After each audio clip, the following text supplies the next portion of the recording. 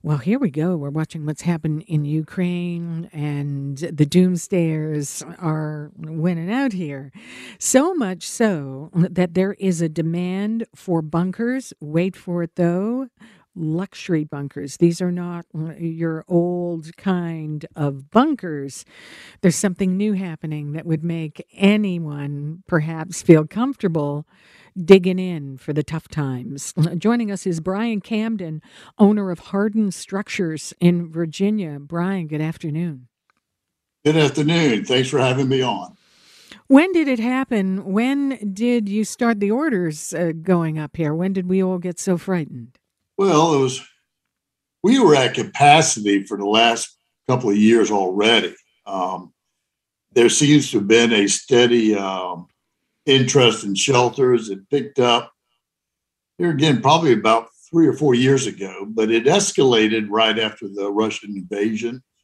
Our increase probably went up 100 to 150% of just the inquiries coming off of the main website. A lot of people just concerned, looking for fallout shelters, radiation, stuff like that. We also have had a couple of inquiries from Europe. Matter of fact, I'm going to Warsaw in May, then the Slovak Republic to assess some existing shelters for them. But here in the US, our primary market is new custom homes that are ballistic rated, self sustainable, off grid. They're usually in rural locations or in recreational areas, and they all have an underground shelter component with them. And it varies pertaining to the client, what exactly they're looking for, what are their assets to be protected, the duration time, stuff like that. But these look pretty fancy. These look like part of the home. Is that the new twist here? Well, most people look at, they view their family as their most important asset.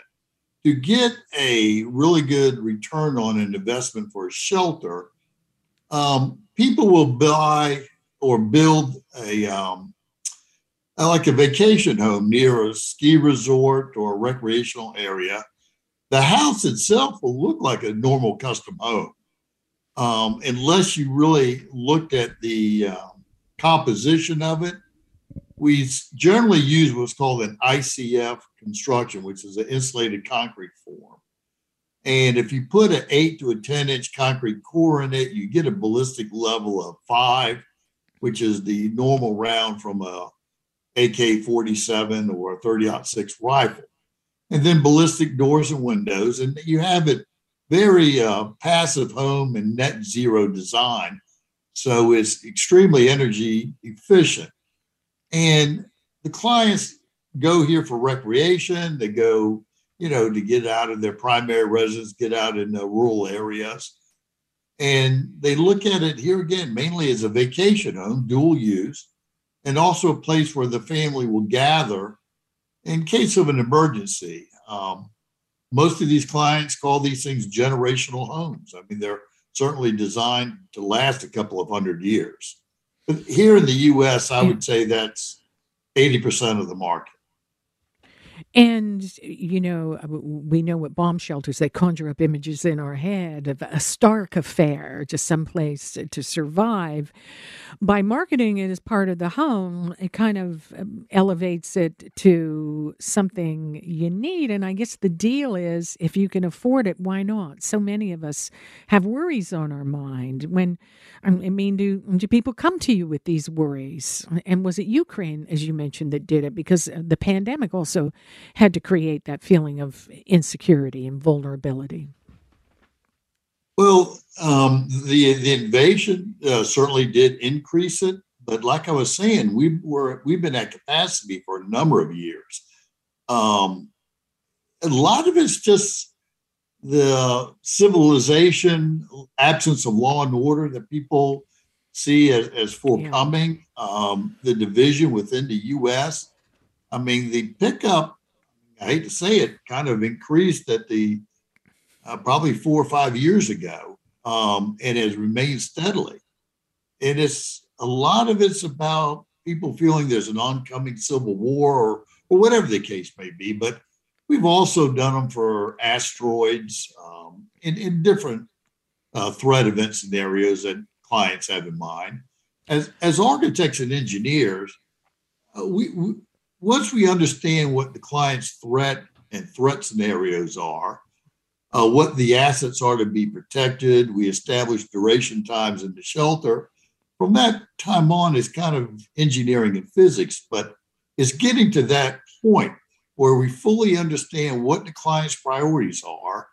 That usually takes, an in-depth interview with them, and then an Yeah, to analysis figure of out. the So software. they're customized. I do want to ask you here, though, as we look at these things and how elaborate they are, have we come a long way in making us safer inside these things? People are worried about nuclear war. We hate to say it, but we know they are. There's rumors Vladimir Putin has one of these and may be in it as we speak, Brian. But have we improved our chances of surviving the unsurvivable?